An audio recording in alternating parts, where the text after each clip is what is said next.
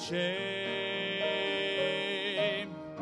Then the hand of Jesus touched me, and now I am no longer the same.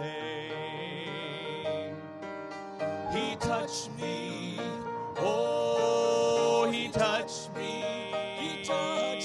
and oh, the joy that floods my soul. Something happened, and now I know he touched me and made me whole.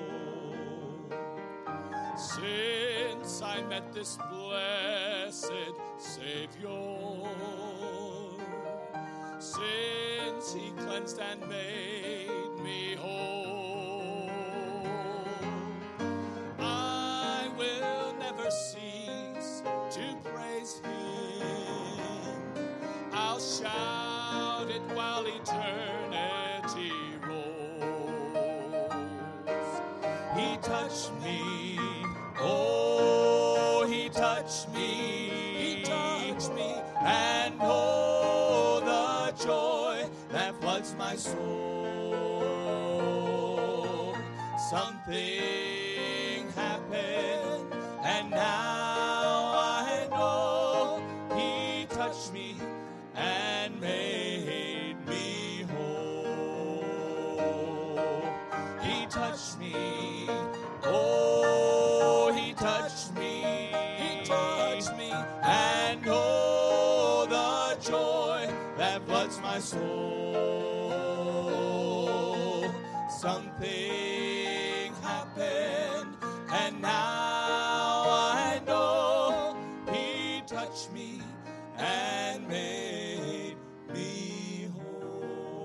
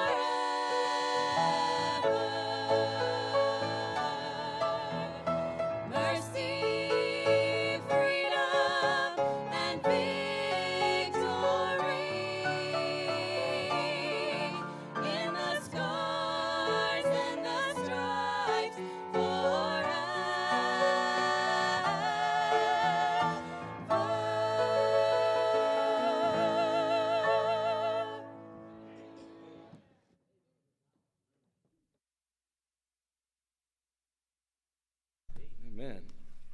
Got to put my mic on. I got so engrossed with that song. Not grossed out, but engrossed. Wow, that was good, wasn't it? What a message, amen? All right, I think we're ready to go now. Well, I just wondered today, and again, I know it's a Memorial Day weekend, and I may be, I don't know. I don't think I'm out of place here, but I was kind of curious. If you have a spouse, or possibly a son or a daughter, or a grandchild that's given their life for this country in the military, could you stand for us? I just want to let you know. Would you please do that? Does anybody know anyone like that? Anybody have lost a loved one in the military? Yeah, very good. Anybody? Yeah, sure. Anybody else? I mean, a grandson, a child, a relative even close to them. Listen, we celebrate this particular, we call it a holiday. We celebrate it to memorialize and to remember those lives that were lost in battle, those that gave their life for this country to ensure the freedoms that we now possess. And to you who have lost loved ones, have felt that directly in your life, I just want to say thank you for your sacrifice. Because honestly, we can't tell those that have already gone how much we appreciate them, but it costs those around them as well. It's not just their life that was affected by this pursuit of liberty. It's the lives of all of those who they touched along the way as well. And so for those that did recognize that, or maybe you just chose not to stand, I want to say thank you to you as well.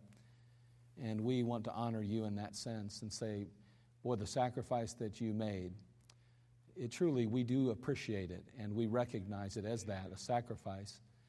And we commend your loved one for being willing to pay the ultimate price so that we can stand here with liberty today to preach and proclaim this book, the Word of God, and to live our lives accordingly in America. A memorial, you think about a memorial. And a memorial is that which preserves the memory of something. Anything that serves to keep in memory. Take your Bible, if you would. Turn over to the book of Joshua, please. You know, throughout the history of the United States, there have been scores of men and women who have sacrificed life and limb for freedom. And their selfless sacrifices were the seed plot of a nation of liberty. I understand that we're in a battle today for liberty, freedom in so many ways. As believers, we're concerned about certain freedoms and liberties that maybe we once possessed. We're concerned that possibly in the future or even now some of those freedoms are eroding. But may I say, we still live in the greatest country in the world. At least I believe that. I wouldn't want to live anywhere else, I'll tell you that much. And the sacrifices that were made, the blood that watered the soil for our freedom, is something that we can never forget. We have to remember the price of freedom. Freedom does not come free. There's a great price that must be paid. And Memorial Day is a time to remember and to contemplate what America and its citizens have lost and gained. And over the span of our nation's history, you realize that there's been over 1 million soldiers who have died in the cause of freedom. That's an amazing thing. And you know, we can put flowers on their graves and we can count the markers, we can adorn the spots with American flags, but the truth is we can never, ever, ever count the lost dreams, those unfulfilled hopes or broken hearts that ultimately were affected as they were stolen out of the bloom of their youth. Well, on this Memorial Day, we need to remember those that gave their lives so that we can today have the freedoms and experience the freedoms that we do possess. Here in the passage in Joshua chapter 4, we're going to see that they're going to build a memorial. Joshua chapter 4. They're going to build a memorial, something to once again look back on. A memorial, that which preserves the memory of something. And as we gather today and throughout this weekend and on Monday especially, our emphasis is on remembering those that gave their lives for this nation and the freedoms that we possess. But in the Bible, we see here a passage in Joshua 4 where God is going to instruct Joshua now to build a memorial so that the people of God can go back and remember something. Notice what it says here in Joshua chapter 4, beginning in verse 1. Joshua chapter 4, beginning in verse 1. And it came to pass, when all the people were clean passed over Jordan, that the Lord spake unto Joshua, saying, Take ye 12 men out of the people, out of every tribe a man, and command ye them, saying, Take ye hence out of the midst of Jordan, out of the place where the priest's feet stood firm, 12 stones, and ye shall carry them over with you, and leave them in the lodging place where ye shall lodge this night. Then Joshua called the 12 men whom he had prepared of the children of Israel out of every tribe of man. And Joshua said unto them, Pass over before the ark of the Lord your God into the midst of Jordan. Take you up every man of you a stone upon his shoulder, according unto the number of the tribes of the children of Israel, that this may be a sign among you, that when your children ask their fathers in time to come, saying, What mean ye by these stones? Then ye shall answer them, that the waters of Jordan were cut off before the ark of the covenant of the Lord. When it passed over Jordan, the waters of Jordan were cut off, and these stones shall be a memorial unto the children of Israel forever. A memorial, that which preserves the memory of something, anything that serves to keep in memory. While Sherry and I were on vacation a few years back, a number of years ago really, but we visited an old colonial park cemetery in Savannah, Georgia. There are tombstones in that particular cemetery that date back to the 1700s. There are some real old stones, and it serves as the city's primary burial ground for about 103 years of their history, from 1750 to 1853. Now, there are about 700 burial markers and roughly 12,000 graves in this cemetery. Among the notable memorials is one of a man named Button Gwinnett. He lived between 1735 and 1777. He was a man who signed the Declaration of Independence. But perhaps he was even more noteworthy for his duel with a man by the name of Mr. McIntosh in 1777. A duel. Can you imagine that? Those were the good old days. He would eventually die from the wounds sustained during that exchange of pistol fire. He has kind of a temple-style burial marker for his valued service during the Revolution and American Revolution and so forth. And that was a neat thing to see, to consider the history, to be reminded again of a man who signed the Declaration of Independence. I guess it wasn't that big a deal to remember that he got shot and ultimately died from the complications of it. But Button Gwinnett. If you'd go to Savannah, Georgia, you can go to that memorial and you can be reminded of that. Another person that we saw along the way was Archibald Bullock. He lived between 1730 and 1777. He decided to focus his efforts on Georgia's defense against Britain instead of signing the Declaration of Independence. His contributions to the United States politics, if you will, were far-reaching. Matter of fact, he has a great-great-grandson who ultimately was President Theodore Roosevelt. A memorial. It reminds us of the past. It directs our attentions to a person or to a thing. And that's a good thing. Do you know throughout the Bible, God emphasizes to His people the need to remember, to rehearse the past?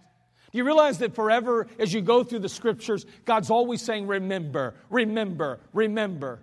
Why is it so important to remember? In our particular passage, the children of Israel have wandered in the wilderness for 40 years. And now God is going to open up the door for them to enter into the promised land after 40 years You recall leaving Egypt, and as they went to the Red Sea, there Moses stretched forth that rod, and the sea parted, and they walked through on dry ground. What an exciting day that was. And now, 40 years later, here they are now. A river, this time the Jordan, standing between them and the promised land that they're to possess. And God had told him to have the priests carry the Ark of the Covenant into the water, and as their feet hit the water and as they planted themselves there in that river, it would then also dry up. So that the people of God could walk through on dry ground, even as they did 40 years earlier, the Red Sea. Amazing, isn't it?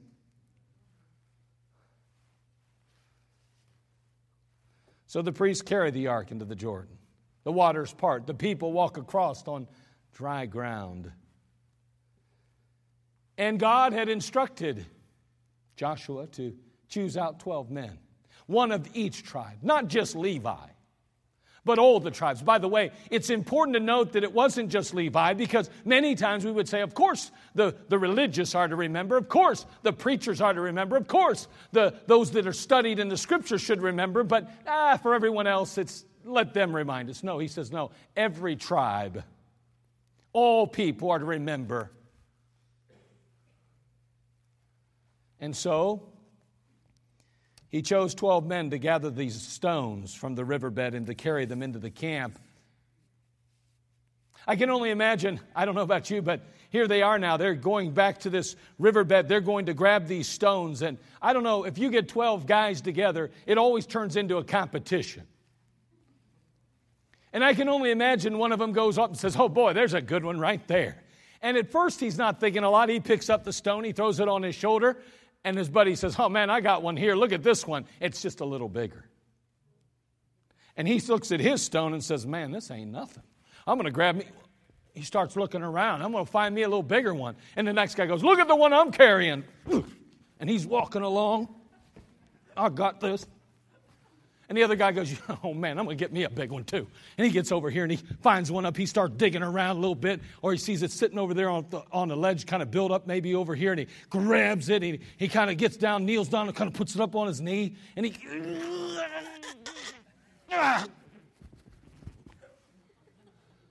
Hey, these weren't little stones. I mean, they didn't just walk over and grab one and throw it in their pocket. These are going to be a memorial. These are going to stand as a testimony of a great event that God did in the lives of Israel.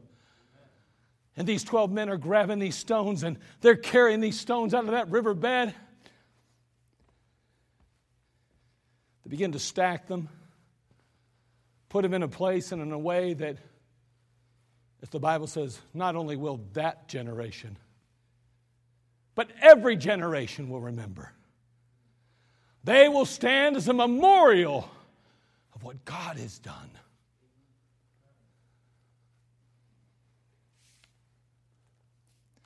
Even as Israel, the Israelites had those stones to remind them of the mighty hand of God upon them, their nation.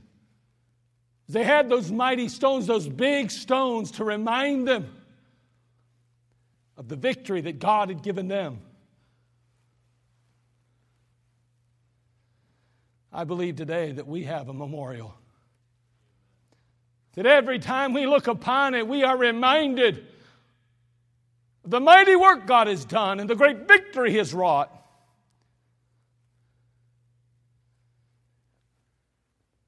And it's that cross.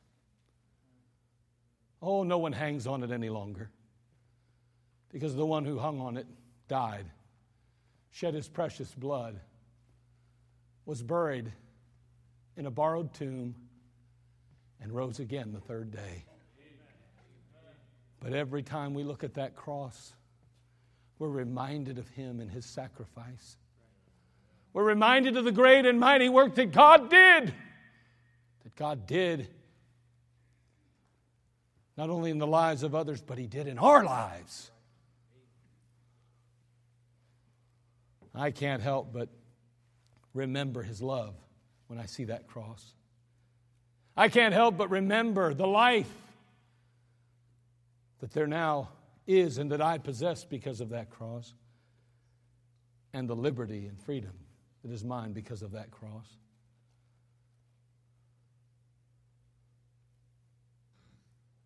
And so today I want to talk a little bit about that memorial, the cross.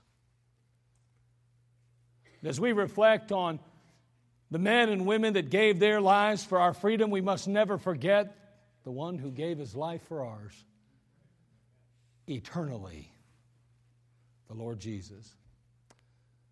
So we're going to have a word of prayer, and then we'll consider those three aspects. That memorial, the cross. Father, we come to you. We thank you for this time together, and we ask, Lord, that you'd speak to our hearts, you'd work in our lives. We desperately need you. Thank you for your grace and your mercy. Lord, for the men and women that laid their life down so that we could have freedom in this nation, we are grateful. For the sacrifices that they made, we are thankful. We are, however, also thankful, grateful for the sacrifice that you made on our behalf. Today, we want to bring glory to you as well. We'll thank you. In Christ's name, amen. I think of the love. Every time we see the cross as a memorial, we recognize the love of the Lord Jesus Christ. The love of God that gave him. In John 3:16, you could quote it, I'm sure, for God so loved the world that he gave his only begotten Son, that whosoever believeth in him should not perish but have everlasting life. Do you realize that the Lord Jesus Christ left the confines of heaven, the comforts of heaven, and he took his place here on earth? There he walked the dusty trails of Galilee. He was mocked, maligned, and mistreated. And yet he continued in his journey and he continued in his purpose. The Lord Jesus Christ's love drove him, compelled by love, to ultimately take his place on a cross and to hang naked before heaven and earth, to there bear the shame, the guilt, and the sin of all mankind. What love! In John 10, verse 17 and 18, the Bible says, therefore doth my Father love me, because I lay down my life that I might take it again. No man taketh it from me, but I lay it down myself. I have power to lay it down, and I have power to take it again. This commandment have I received of my Father. No one took his life. Who's responsible for the death of Jesus? Without a doubt, we can say our sin ourselves. But the truth is that no one made Jesus die on the cross. Even God the Father did not force him on Calvary. He willingly laid down his life. He took our place on purpose. And he loved you that much, and he loves me that much. And every time we see the cross, every time we look upon that memorial, we're reminded of that great love that God had for us and the Lord Jesus Christ had. Not only the love, though, but the life that we now have. In Romans chapter 6, the Bible says, for the wages of sin is death. Sin had a death grip on you, and it has a death grip on me. But Christ provides us life. What a wonderful truth that is. He goes on to say, the wages of sin is death, but the gift of God is eternal life through Jesus Christ our Lord. Every time we look at that cross, every time we view it, we must be reminded of the great life that is now ours. We were dead in our sins and trespasses, but now we're alive. Look, if you would, in Ephesians chapter 2, beginning in verse 1. Ephesians chapter 2, beginning in verse 1. We're going to read through verse 6. A very powerful passage here.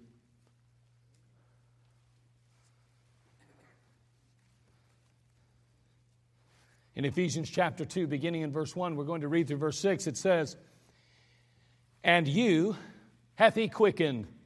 That phrase meaning made you alive. He's talking to the church at Ephesus here. And when we discuss a church in the New Testament, we're not dealing with lost people. We're dealing with those that are already saved. The church is comprised of born-again, baptized believers. And so as Paul addresses the church, he's addressing born-again, baptized believers. And he said, not that unbelievers are not welcome to visit and to come in and to hear the gospel and to be under the preaching. That's not the issue. The point is, as he writes, he's writing to believers. He's trying to encourage, instruct, and inspire believers. And he says here in the passage, and you hath he quickened, you believers, you that know Christ, you that have been saved by the blood of Jesus, you hath he made alive, who were dead in trespasses and sins. Notice that word were. Isn't that a wonderful thing? Past tense, were. Not now, were. In the past, you were dead, now you're alive. Wherein, in time past, you walked according to the course of this world, according to the prince of the power of the air, the spirit that now worketh in the children of disobedience, among whom also we all had our conversation in time past in the lust of our flesh, fulfilling the desires of the flesh and of the mind. And we're by nature, that's important, isn't it? We're by nature the children of wrath. You know that means it wasn't your choice. It wasn't your decision. It wasn't even your actions that made you this. You are the children of wrath. You are the ones receiving or guaranteed wrath, not because of choice, not because of decision, but because of nature.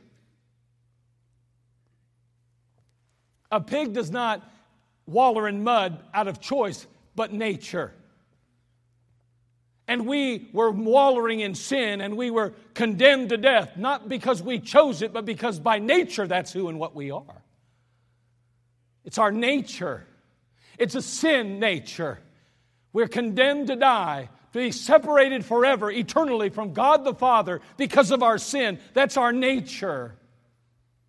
Therefore, there's nothing you can do about it. Well, I'll turn over a new leaf. I'll do my best to become a better person. No, that's not enough. Because by nature you are the children of wrath. By nature the condemnation of God is upon you. By nature you will die and go to a burning hell. Why? Because of your sin nature. Therefore, praise the Lord, He hath quickened us.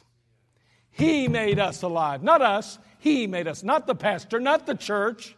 He made us alive. He quickened us, who were dead in trespasses and sins. Verse 3, among whom also we had our conversation in time past in the lust of our flesh, fulfilling the desires of the flesh and of the mind, and we're by nature the children of wrath, even as others. But God,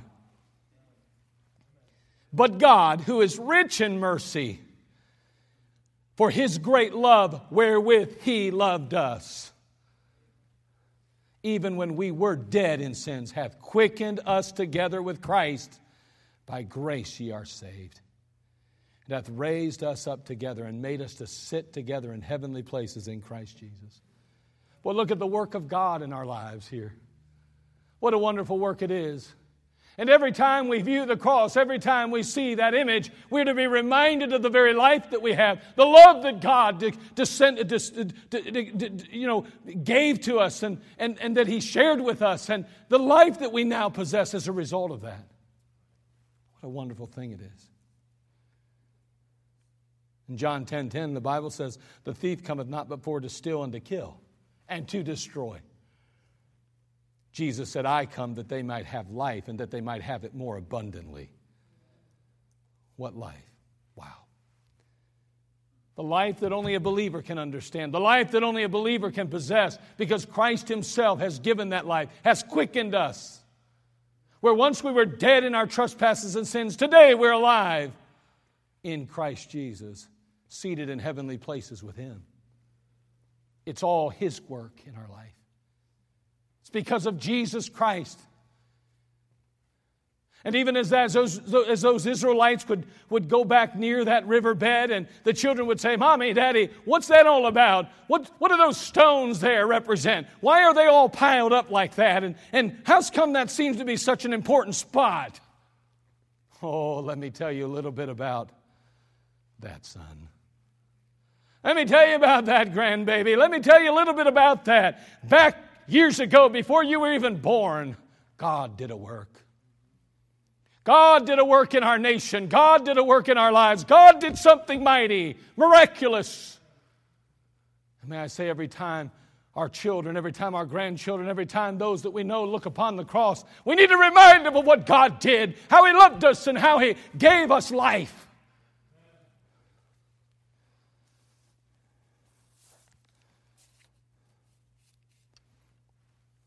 Not only that, but finally, not only does the cross remind us of the love and the life that we possess in Christ, but also the liberty.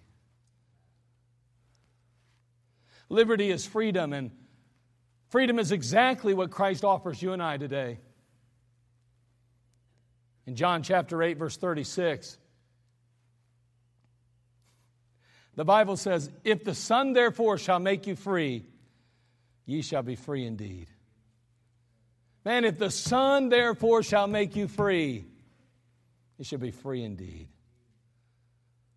You know, where once we were in bondage to Satan and sin, the Bible's telling us that in Christ we are made free from that.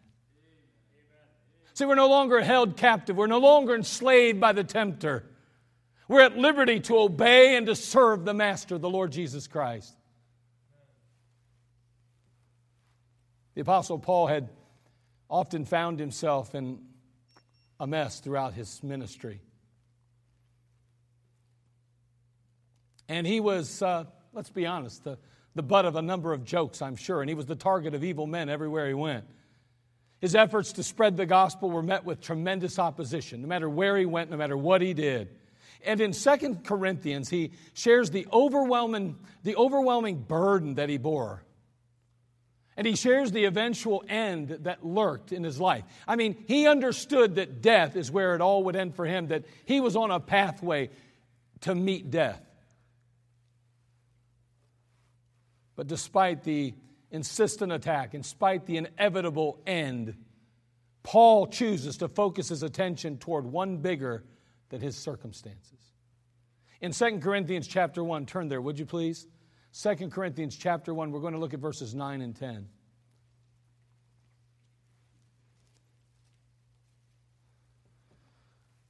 Second Corinthians chapter 1, verses 9 and 10.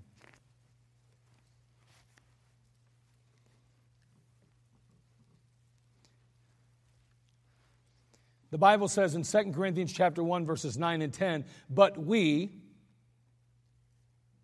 and God utilizing his pen, the Apostle Paul here, "we had the sentence of death in ourselves, that we should not trust in ourselves, but in God which raiseth the dead, who delivered us from so great a death, and doth deliver, in whom we trust that he will yet deliver us." You know, as relevant as this passage is to Paul's immediate situation, as practical as it is, as timely as it is, there's a much farther reaching application for each of us this morning. See, the believer, the Bible says, has been delivered from so great a death. That's the penalty of sin. We are born with that sin nature. And yet the Bible tells us that we've been delivered from so great a death. Again, the Apostle Paul writing to the church at Corinth. And he's saying to the believers there that are assembled, I want you to understand, and I want you to get it through your head. I want you to know that you've been delivered from so great a death. You were dead in your trespasses and sins, but now you're made alive. He goes on, and the Lord doth deliver. He doth deliver. It's saying He delivers us now, not only from the penalty, but from the power of sin in our life.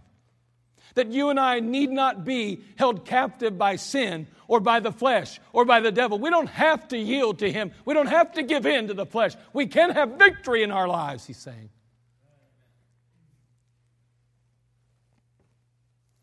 In chapter 6, verse 6 and 7 of the book of Romans, it says, knowing this, that our old man is crucified with Him, that the body of sin might be destroyed, that henceforth we should not serve sin, for he that is dead is freed from sin. Romans chapter 6, verses 12 through 14 continues, let not sin therefore reign in your mortal bodies, that ye should obey it in the lust thereof. You mean that I have a choice? You mean that it's up to me whether or not I allow sin to reign in my body, whether or not I allow sin to continue to control me? You mean that's my decision now? Yes, as a believer it is. He goes on in verse 13, neither yield ye your members as instruments of unrighteousness unto sin, but yield yourselves unto God as those that are alive from the dead, and your members as instruments of righteousness unto God. How's this possible? Where once I was lost in sin, where once sin had dominion over me, where once I could only do that which I chose not to do. I don't want to sin necessarily, but I can't help it. It's my nature. Oh. He says, I'll tell you how or why this is possible. Verse 14, for sin shall not have dominion over you, for you're not under the law, but under grace. He said, listen, I want you to know that God's grace has been extended to you. His mercy's been given to you. You've been washed and regenerated. You've been made anew and afresh. You're a new creature in Christ. Old things are passed away. Behold, all things are become new. What freedom we have to serve the living God today. What freedom we have to live our lives according to the Word of God. Oh, yes, it's going to be a battle. Without a doubt, there's going to be challenges that we face. And no doubt about it, we're going to have to utilize 1 John 1:9. If we confess our sins, He's faithful and just to forgive us of our sins and to cleanse us from all unrighteousness. But my friend, when I fail God, it's not because He's failed me.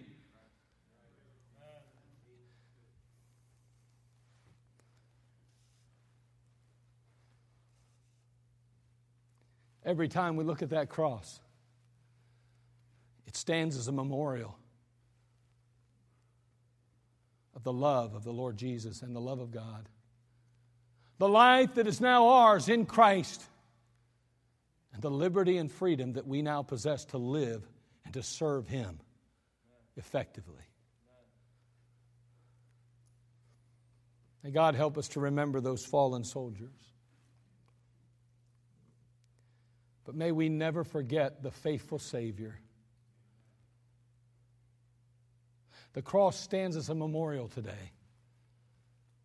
See, there's a battle that still rages. There's a battle for the souls of mankind. And the victory is ours through Christ, who laid down His life so that we might live. I trust that you've received the Lord today. I hope that at some point in your life you recognized yourself the sinner that you were, bound by your sinful nature, having no hope of ever being reconciled to God in yourself. No hope of ever finding God's favor in yourself. You came to the conclusion that your sin bound you and that you needed a Savior, someone to stand in your place, to pay for your sin, to reconcile you unto God.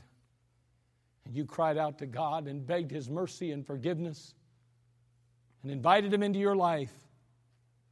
And may I say, if you meant business with God and you turned yourself over to the Lord and gave yourself to Him, I want you to know that He gave to you eternal life. Oh Lord, I'm a sinner. Forgive me, save me. Come into my life. Be my Savior. I'll never please you in this old flesh, this sinfulness of myself. I need you to wash my sin away, to make me new and fresh. He'll do that for you. He'll do that for you today. And then every time you look at the cross, you'll be reminded too of the love, the life, and the liberty that's yours in Christ Jesus. Do you know Him as your Savior today? I hope you can say yes. And if you do, I wonder, when's the last time you genuinely, sincerely, honestly took time to thank Him for the life, the love, and the liberty that's yours in Christ? It might be a good time to do it today. And maybe today you don't know for sure if heaven's your home. These things have I written unto you that believe on the name of the Son of God, that ye may know that ye have eternal life. You don't have to question, you don't have to guess, you don't have to wonder. You can know life is yours. Eternal life is yours.